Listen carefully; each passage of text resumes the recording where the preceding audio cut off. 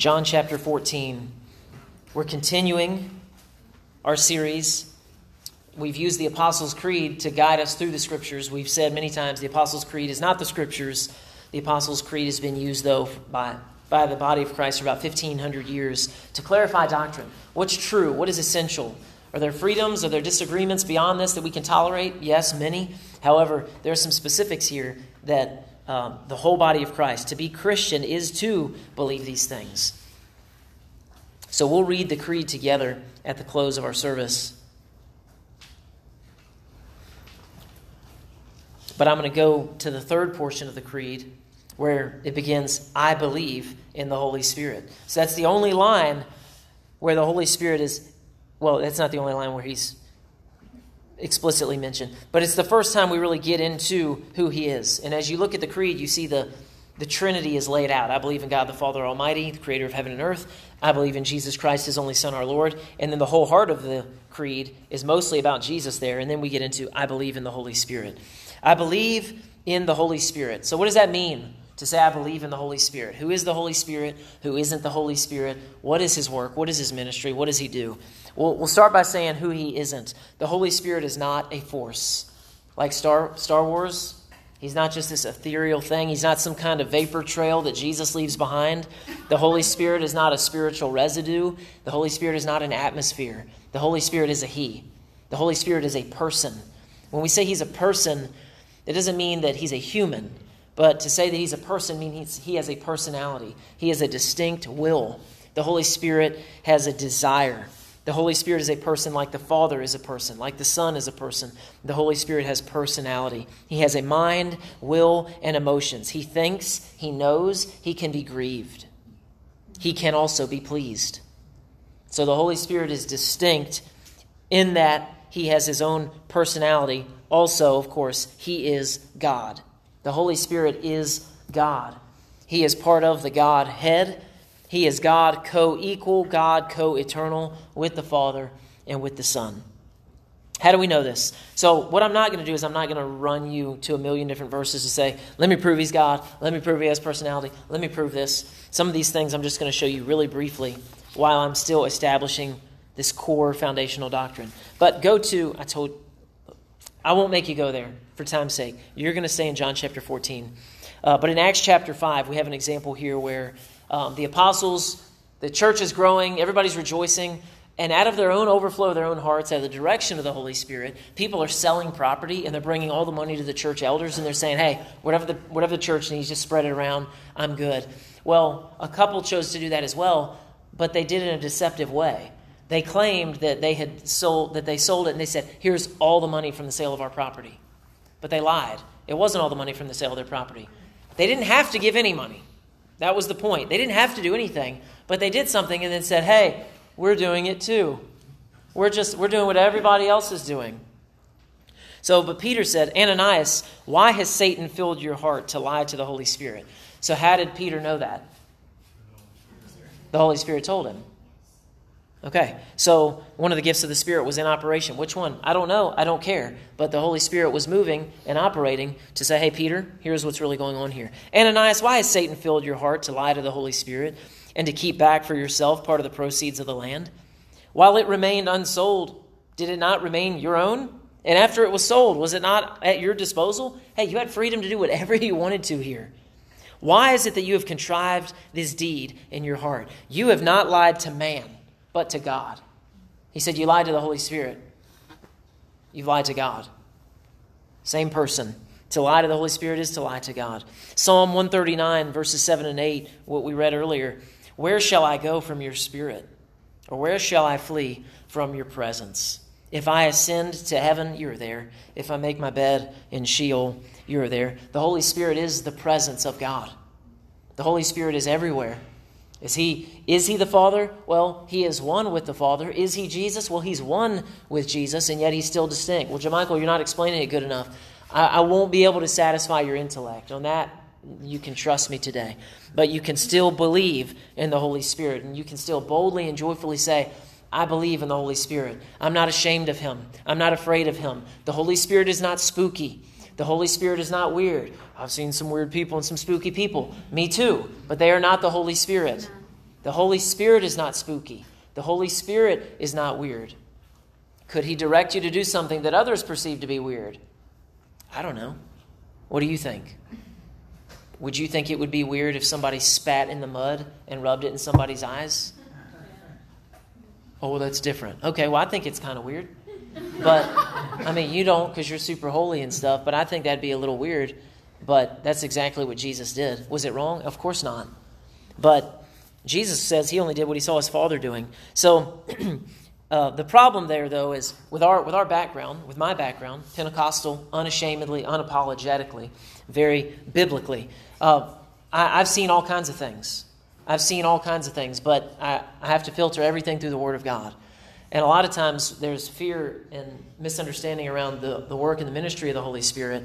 And a lot of times what I find people reject is the excesses that they've seen. Yes. To which I would say, brother or sister, me too. Yes. I reject excess. Now, how do you know when was and what shouldn't and how far? Like, the Lord will sort it out. Yeah. The King will sort out his people. That's for sure. I take comfort in that. So in the meantime, I'm going, I don't know, was that the Lord or was that the flesh? Well, was it sinful? Well, no, but I don't think it was. You know what? If I have concern, I can speak to brothers and sisters about those things, but I don't need to put the Holy Spirit out of my life in such a way. It's like, I really don't want anything to do with him because he might, make me do something crazy. The Holy Spirit doesn't possess his people in the same way that a demon would attempt to possess someone and control their physical body. The Holy Spirit will fill his people, though. He will fill his people. And when he fills you, what are you going to do? You're going to glorify Jesus. You're going to be glorified. You're going to be glorifying Jesus. You're going to be free. You're going to be bold. You're going to be clear. So now you're in John 14. Once again, I'm not. I'll catch up with you. John 14, verse 15. What do we want to know about the Holy Spirit? Well, let's ask Jesus specifically what we can know about the Holy Spirit. Verse 15, if you love me, Jesus is talking, you will keep my commandments. And I will ask the Father, and he will give you another helper to be with you forever, even the Spirit of truth, whom the world cannot receive because it neither sees him nor knows him. You know him, for he dwells with you and will be in you. He dwells with you. I said that earlier. So he's talking to his disciples. The Holy Spirit dwells with you is what Jesus is telling his disciples. But he's going to be in you. I will not leave you as orphans. I will come to you. Yet a little while, and the world will see me no more, but you will see me. The world's not going to see Jesus anymore, but the disciples are still going to see Jesus. But he leaves. How are they going to see Jesus? Because I live, you also will live. And that day you will know that I am in my Father, and you in me, and I in you. Whoever has my commandments and keeps them, he it is who loves me. And he who loves me will be loved by my Father, and I will love him and manifest myself to him. How does Jesus manifest himself to his church? Through his presence, through the Holy Spirit. Judas, not Iscariot, said to him, Lord, how is it that you will manifest yourself to us and not to the world? Jesus answered him, if anyone loves me, he will keep my word, and my Father will love him, and we will come to him and make our home with him. Whoever does not love me does not keep my words. And the word that you hear is not mine, but the Father's who sent me. These things I have spoken to you that while I am still with you. But the Helper, the Holy Spirit, whom the Father will send in my name. Look at the Trinity working together here. The Holy Spirit, who the Father will send in my name. He will teach you all things. What is the Holy Spirit supposed to do in the life of the believer? Us Pentecostals, sometimes we just go, he does the tongues. He tongues you. That's it. That's his role. That's his ministry. The Holy Spirit is tongues. Well, the Holy Spirit is not tongues. The Holy Spirit fills his people. That's the primary focus we'll get to that in a moment. There's multiple ministries of the Holy Spirit. But if we're going to go just on the charismatic side of things for a moment, the Holy Spirit, yes, will fill his people. And when he fills his people, something happens. They're going to glorify the Lord. That might be through prophecy. That might be through their boldness. That might be through speaking in tongues, which also glorifies the Lord. But the Holy Spirit, whom the Father will send in my name, he will teach you all things. The Holy Spirit has come to teach us all things. and to bring to your remembrance all that I have said to you. What does the Holy Spirit want to do? He wants to glorify Jesus. The Holy Spirit's ministry is to remind you, to actually bring back to your brain, literally to your mind, to your heart and to your mind, what Jesus has taught, what Jesus has said. Peace I leave with you. So the Holy Spirit brings peace. My peace I give to you. Not as the world gives do I give you. Let not your hearts be troubled, neither let them be afraid. So now what does the Holy Spirit do? Jesus calls him our helper. That word helper means he is our counselor, he is our encourager, he is our comforter, he is our intercessor. Just like Jesus intercedes for us, the Bible says the Holy Spirit also intercedes for us. So that means he's a stand-between, he is a go-between. He is pleading for our case on our behalf. This is what happens when a Spirit-filled saint is praying in tongues. My mind is unfruitful, but yet my spirit speaks mysteries. And I'm building myself up higher and higher in the Spirit like an edifice. How so? Well, it's a submission. It's a humility to the Holy Spirit. He's actually getting stuff done. He's really the one making things happen. So Jesus says he is our helper. Do you need a counselor? You have one. Pastor Ken calls the Holy Spirit, Pastor Ken is my pastor, he calls the Holy Spirit our senior partner, is one of the names he has for him. Our encourager, our comforter, our intercessor. This is his role in the Godhead and how he works in our lives. We see that the Father sends the Son, and the Father and the Son send the Spirit. The Holy Spirit helps us to pray. He makes decisions on which gifts to give and on whom to put those gifts on and in. He is the wisdom of God, and he makes decisions. He's thinking.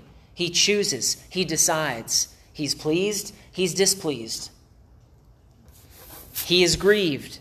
When he's grieved, he doesn't turn his back on us, and yet you can still sense the presence of the Lord being displeased in your life. Or am I the only person who's ever sensed the displeasure of the Holy Spirit? We call this conviction. I'm convicted of my sin. The Holy Spirit's going, that's not me. And that doesn't please Jesus, and that doesn't please the Father. And that's not who you are anymore. I'm going, well, what am I going to do with that? I should repent. That's what the Christian life is marked by. It's marked by repentance. What else is the ministry of the Holy Spirit? Well, the first ministry of the Holy Spirit in a person's life is actually he brings the revelation of Jesus. He brings the clarity in our need. So as the Word of God is delivered, the Holy Spirit with it brings the faith so that I can actually believe. I've heard the gospel and now I go, I'm truly aware. That's a miracle in itself. Yes. That is a gift of God from the Holy Spirit. And then in the next moment, now whenever I have put faith in, it's by God's grace I've been saved through faith. So now I've believed and repented. The Holy Spirit actually does the regeneration. The greatest miracle ever is where I have become born again. I was dead and now I'm alive. We say Jesus saved me, and that's accurate. But the Holy Spirit is the one who actually does the work in a person's heart. And God is pleased to minister and serve us this way. The Holy Spirit is the one who regenerates us. Jesus said you must be born again. You were born out of the flesh the first time. You came out of your mom the first time. But this next time, you need to be born out of the Spirit. It's the Holy Spirit who does that born again miracle in us. He is the one who actually resurrects and regenerates us. The Holy Spirit seals us, the Scripture tells us. He seals us at our new birth. And then he fills his church with himself.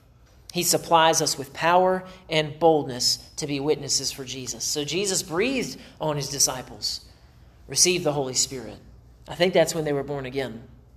But secondarily, he says, hey, you believe in me, you trust me, I've been resurrected, the way to the Father is now open, you're saved, and yet power is still coming. It wasn't only for them because the Holy Spirit hadn't been sent yet and he'd been sent 10 days later. Even after the Holy Spirit had been poured out on the day of Pentecost, we see disciples of Jesus, loving and following the Lord, born-again people who then experience a secondary event in their life where they go, oh, now we're actually filled with the Holy Spirit. Our salvation is based on the Father's power and love, the Son's death and resurrection, and the Holy Spirit's regeneration and his seal. The Holy Spirit is the presence of God who is with us in the earth. You're like, but it feels like Jesus. Yeah, I know, because he's one God. It feels like I just feel the comfort of the Father with me right now. I know you do, because that's exactly who the Holy Spirit glorifies and reveals to us. So it's not wrong, and you don't need to nitpick yourself. But we do see the biblical normative way to pray is to the Father. Jesus taught us to pray to the Father. Throughout the Scriptures, when Paul is praying for churches, he says, I bend my knee to the glorious Father. And yet, would it be wrong for you to say, Jesus, I love you?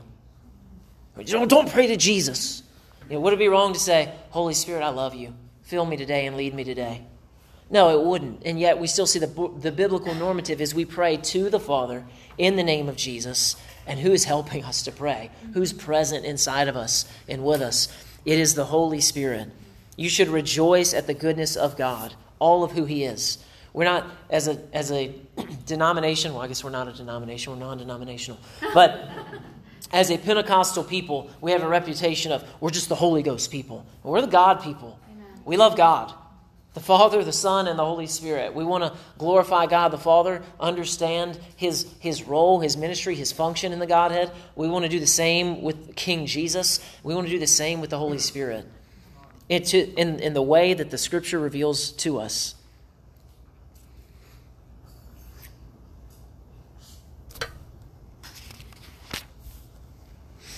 Back in verse 17, still of chapter 14 of John here, he says, even the Spirit of truth, whom the world cannot receive, because it neither sees Him nor knows Him, you know Him.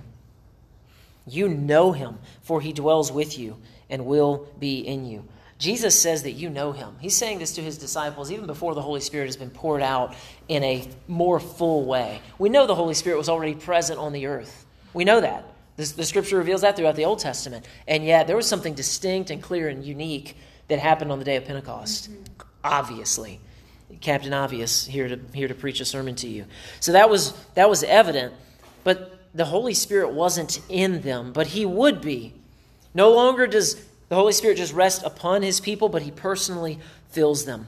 And this is why Jesus said, it's better that I go. It's better that I go. I'm with you, but He is going to be in you. And that's even better than what we have now. That was hard for the disciples to believe. Really? Jesus, how does it get any better than being with Him? And He says, it's better. Jesus said it. So if you won't take it from anybody, take it from Jesus. Jesus said, it's better that I leave you. That's impossible. No, Jesus, there's no universe where it's better that you leave me. And He says, no, it's better that I leave you. I'm physically present with you in a way that you're accustomed to, but the Holy Spirit's going to fill you and be in you. So this is how Jesus could actually say, I'm leaving, but I will be with you always. How? Through my presence. Who is that? The Holy Spirit. So, well, Jesus is with me. Yes, He is. The Father is with me. Yes, He is. Because you have the Holy Spirit inside of you. Every single Christian has the Holy Spirit inside of them. Every single Christian. And yet, we still want to be filled. So we are born again. The presence of God lives in us. He lives with us. And yet, there is still a filling. There is still a swelling. There is still a glorifying to a greater degree and to a greater measure that we can enjoy. Go to verse 25. Jesus said, these things I have spoken to you while I am still with you. But the Helper, the Holy Spirit, whom the Father will send in my name, He will teach you all things and bring to your remembrance all that I have said to you. What a gift, what a joy, what a blessing. The Holy Spirit brings the Lord to our remembrance. So you might think to yourself, man, I really need to think more about God. No, what you need is to be filled with the Holy Spirit. Because as long as you're thinking, I oughta, I need to, you're still thinking about what I must do, and there's certainly a place for discipline in the Christian life. However, the ministry of the Holy Spirit is the gift of God, where you're not just having to say, all right, what do I have to do today? Brush my teeth, think about God, pray. But instead, when you're filled with God, Jesus will be glorified. Jesus will be on your mind when the Holy Spirit is inside of you. When you're filled with the Holy Spirit, you won't have to go, man, I really ought to be better, I ought to do better. That is an empty Christian who talks that way.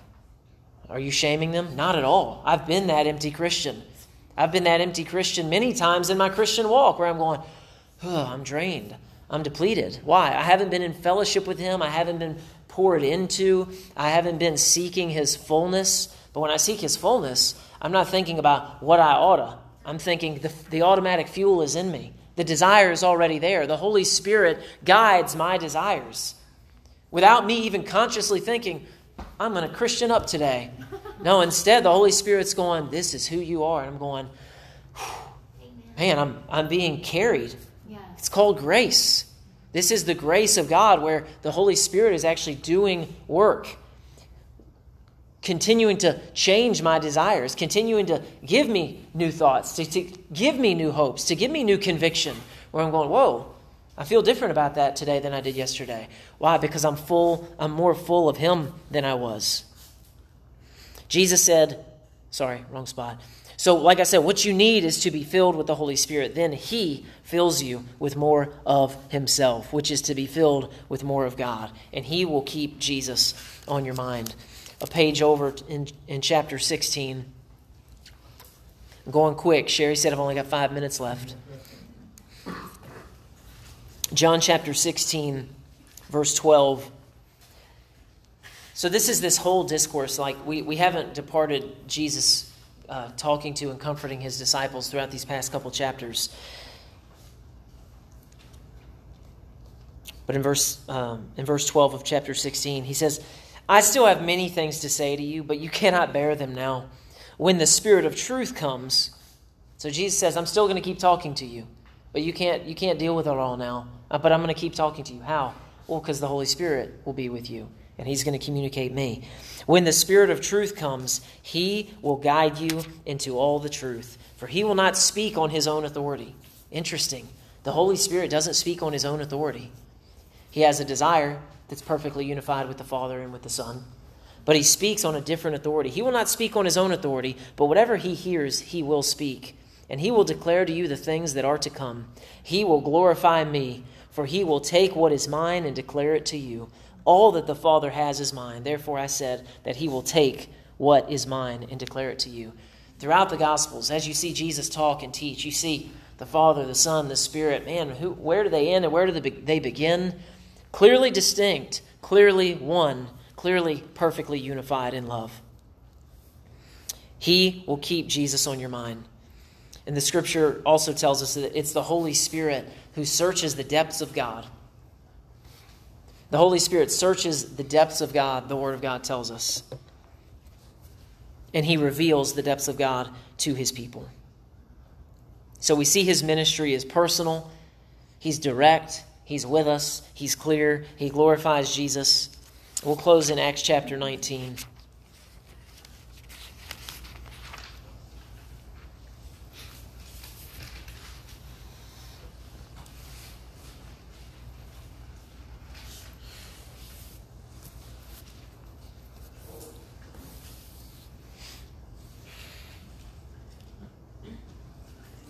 When we say we believe in something, like we said multiple times as we've gone through the series, to say I believe in is not to say, yeah, I already know that.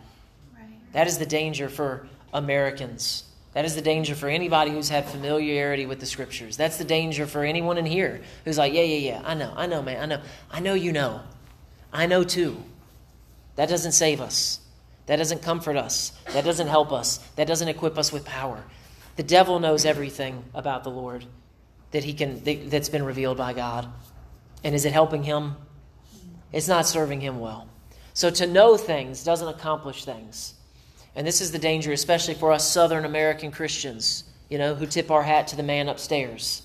It's a very dangerous perspective whenever we think, I know that, I already know that. We're not talking about knowing things. We're talking about believing things. And when you believe something, it will change the way you live. Amen. So if I believe in something, it affects my Sunday morning, right? I come to church even though it's hot, even though it's raining. But when I just know something, I go, I stayed out late last night. There's a million examples where we would apply this to our lives. The way I treat my wife is different because I believe that He's coming to judge the living and the dead. Because I believe in the forgiveness of sins. Because I believe in the life everlasting. All these things, they show up in a very practical way. So how is the Holy Spirit practical? Not that He has to be. He can be whatever He wants. But He is who He is. But to believe in the Holy Spirit is to fellowship with Him. Is to understand Him. And it's to love Him more. It's to love God more. To know Him and to believe in Him is to welcome Him. To fellowship with Him. And like we read, like David prayed in Psalm 139, is to say, Lord, search me. Know me. I want what you want because I know what you want is best. So here in Acts chapter 19, we have some disciples. It's not clear whether or not they're born again yet. I don't think they are. Somebody could argue with me on that, and that would be okay.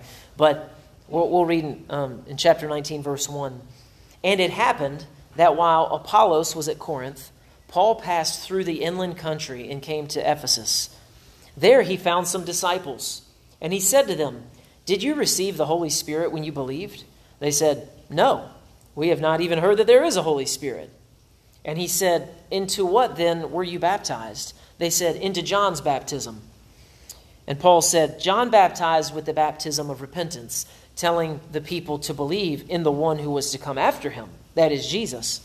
On hearing this, they were baptized in the name of the Lord Jesus.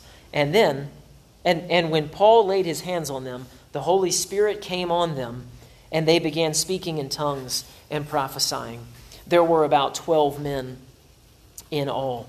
So like I said earlier, this is the normative case throughout the book of Acts. Whenever you see someone was filled with the Holy Spirit, something happens right away. They're filled, they're speaking, and what are they doing? Well, they're glorifying God. What was their prophecy? Well, it wasn't recorded, but it might have been specific. It might have been unique for them in that moment. It wasn't Scripture. It was not Scripture. It was not canon. Just like if you were to have a word from the Holy Spirit, it does not necessarily become canon. So this is an argument that's often made against the gifts that I find totally nonsensical and completely bad faith as an argument to be able to say, I got this sense that I'm supposed to go tell Don today, hey man, I just want you to know it seems like the Lord's telling me that Jesus loves you. What are you trying to say, John Michael? That the Holy Spirit's still speaking? Oh yeah, that's exactly what I'm trying to say. As opposed to going, hey Don, here's a Bible. God's word is in there. Like, it seems to be such an absurdity. But the accusations that is made against continuationists, as we're often called, because we believe that the gifts didn't stop, because the Scripture didn't tell us that they did. Because we believe that, the argument made against us is that anytime a gift of the Spirit is in operation, we must therefore also be claiming that this is canon and that it should become a part of the sacred Scriptures. Now, it can never contradict the Word of God. That would be an absolute impossibility and heretical. However, the ministry of the Holy Spirit continues, and he can communicate a particular thing to a particular person without the whole world having to hear it and without everyone having to walk in obedience to it. The Holy Spirit could very specifically say, hey, you know what? I need to share something with you. The Lord has revealed to me, I think, I could be wrong, because I'm involved in this thing. I don't think you're supposed to buy that house. Do with that what you will. Does that become canon for the whole world? No, it doesn't even make sense for the whole world. But the Lord could do whatever he wants to do. You could walk into 7-Eleven and you could go in there to grab your Gatorade this week, and you could look at that person at the counter and the Holy Spirit might say, I want you to tell them that I love them, I know them, and I see them. And you go, is that canon? Well, is it true? Does God love them? Does he know them? Does he see them? Do you think the enemy wants to communicate this? Do you think this could potentially be a ministry opportunity that the Lord might want to open up? The Lord can go much farther than that. Again, he's not interested in being spooky, and you don't need to add theatrics to anything that you would ever do as you minister to people. But you can communicate the goodness of God, the glory of God, the holiness of God, and the simplicity of God. And you should expect God to move and God to show up because God is present. The Holy Spirit is present on the earth to convict people, to reveal their sin to them, and to glorify Jesus. So if they're not born again, the Holy Spirit wants to say, I want to show you Jesus. And he might do that first by communicating his goodness, by overwhelming them with his good presence and his kindness, where they just recognize, I'm being hugged by God. Yeah. And I don't have any other language for it other than the Lord is near in this moment. And it's in that moment, saint, where you get to tell them, the kingdom of God has come near you. The kingdom of God has come near you. How? Well, because God is near you. Not because of me, but because the Holy Spirit, he loves you. Who's the Holy Spirit? He is God. He is glorifying Jesus. We believe in him, and we want to be filled with him. We're not ashamed of him. Amen. We're not afraid of him. We want to understand his ministry. He's the one who seals us. He's the one who does the work of redemption in our hearts. And then he says, church, let me fill you. Let me fill you with power for work of the ministry. Go into all the world. All right, we're going. No. Actually, don't yet until you're filled with power from on high. Power of the Holy Spirit. What's it gonna make? What's gonna happen? You're gonna love the Lord even more. You'll be equipped for ministry, and you'll be bold as a witness for Jesus to testify to what Jesus has done in your life. You're not pursuing any particular thing other than the will of God for your life. And as you're submitted to Him, sure, whatever He wants is what you want, because that's who we love. If you have a copy of the Creed, get it out. If you don't have one, you could Google it real quick.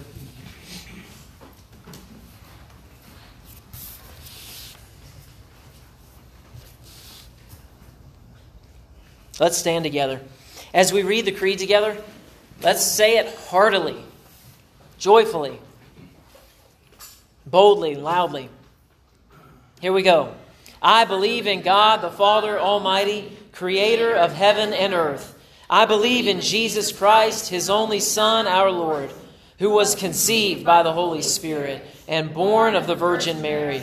He suffered under Pontius Pilate, was crucified, died, and was buried. He descended to hell. The third day He rose again from the dead. He ascended to heaven and is seated at the right hand of God the Father Almighty. From there He will come to judge the living and the dead. I believe in the Holy Spirit, the Holy Catholic Church, the communion of saints, the forgiveness of sins, the resurrection of the body, and the life everlasting. Amen. The Lord bless you and keep you. The Lord make His face shine down upon you and be gracious to you. The Lord lift up His countenance upon you and give you great peace. In Jesus' name, amen.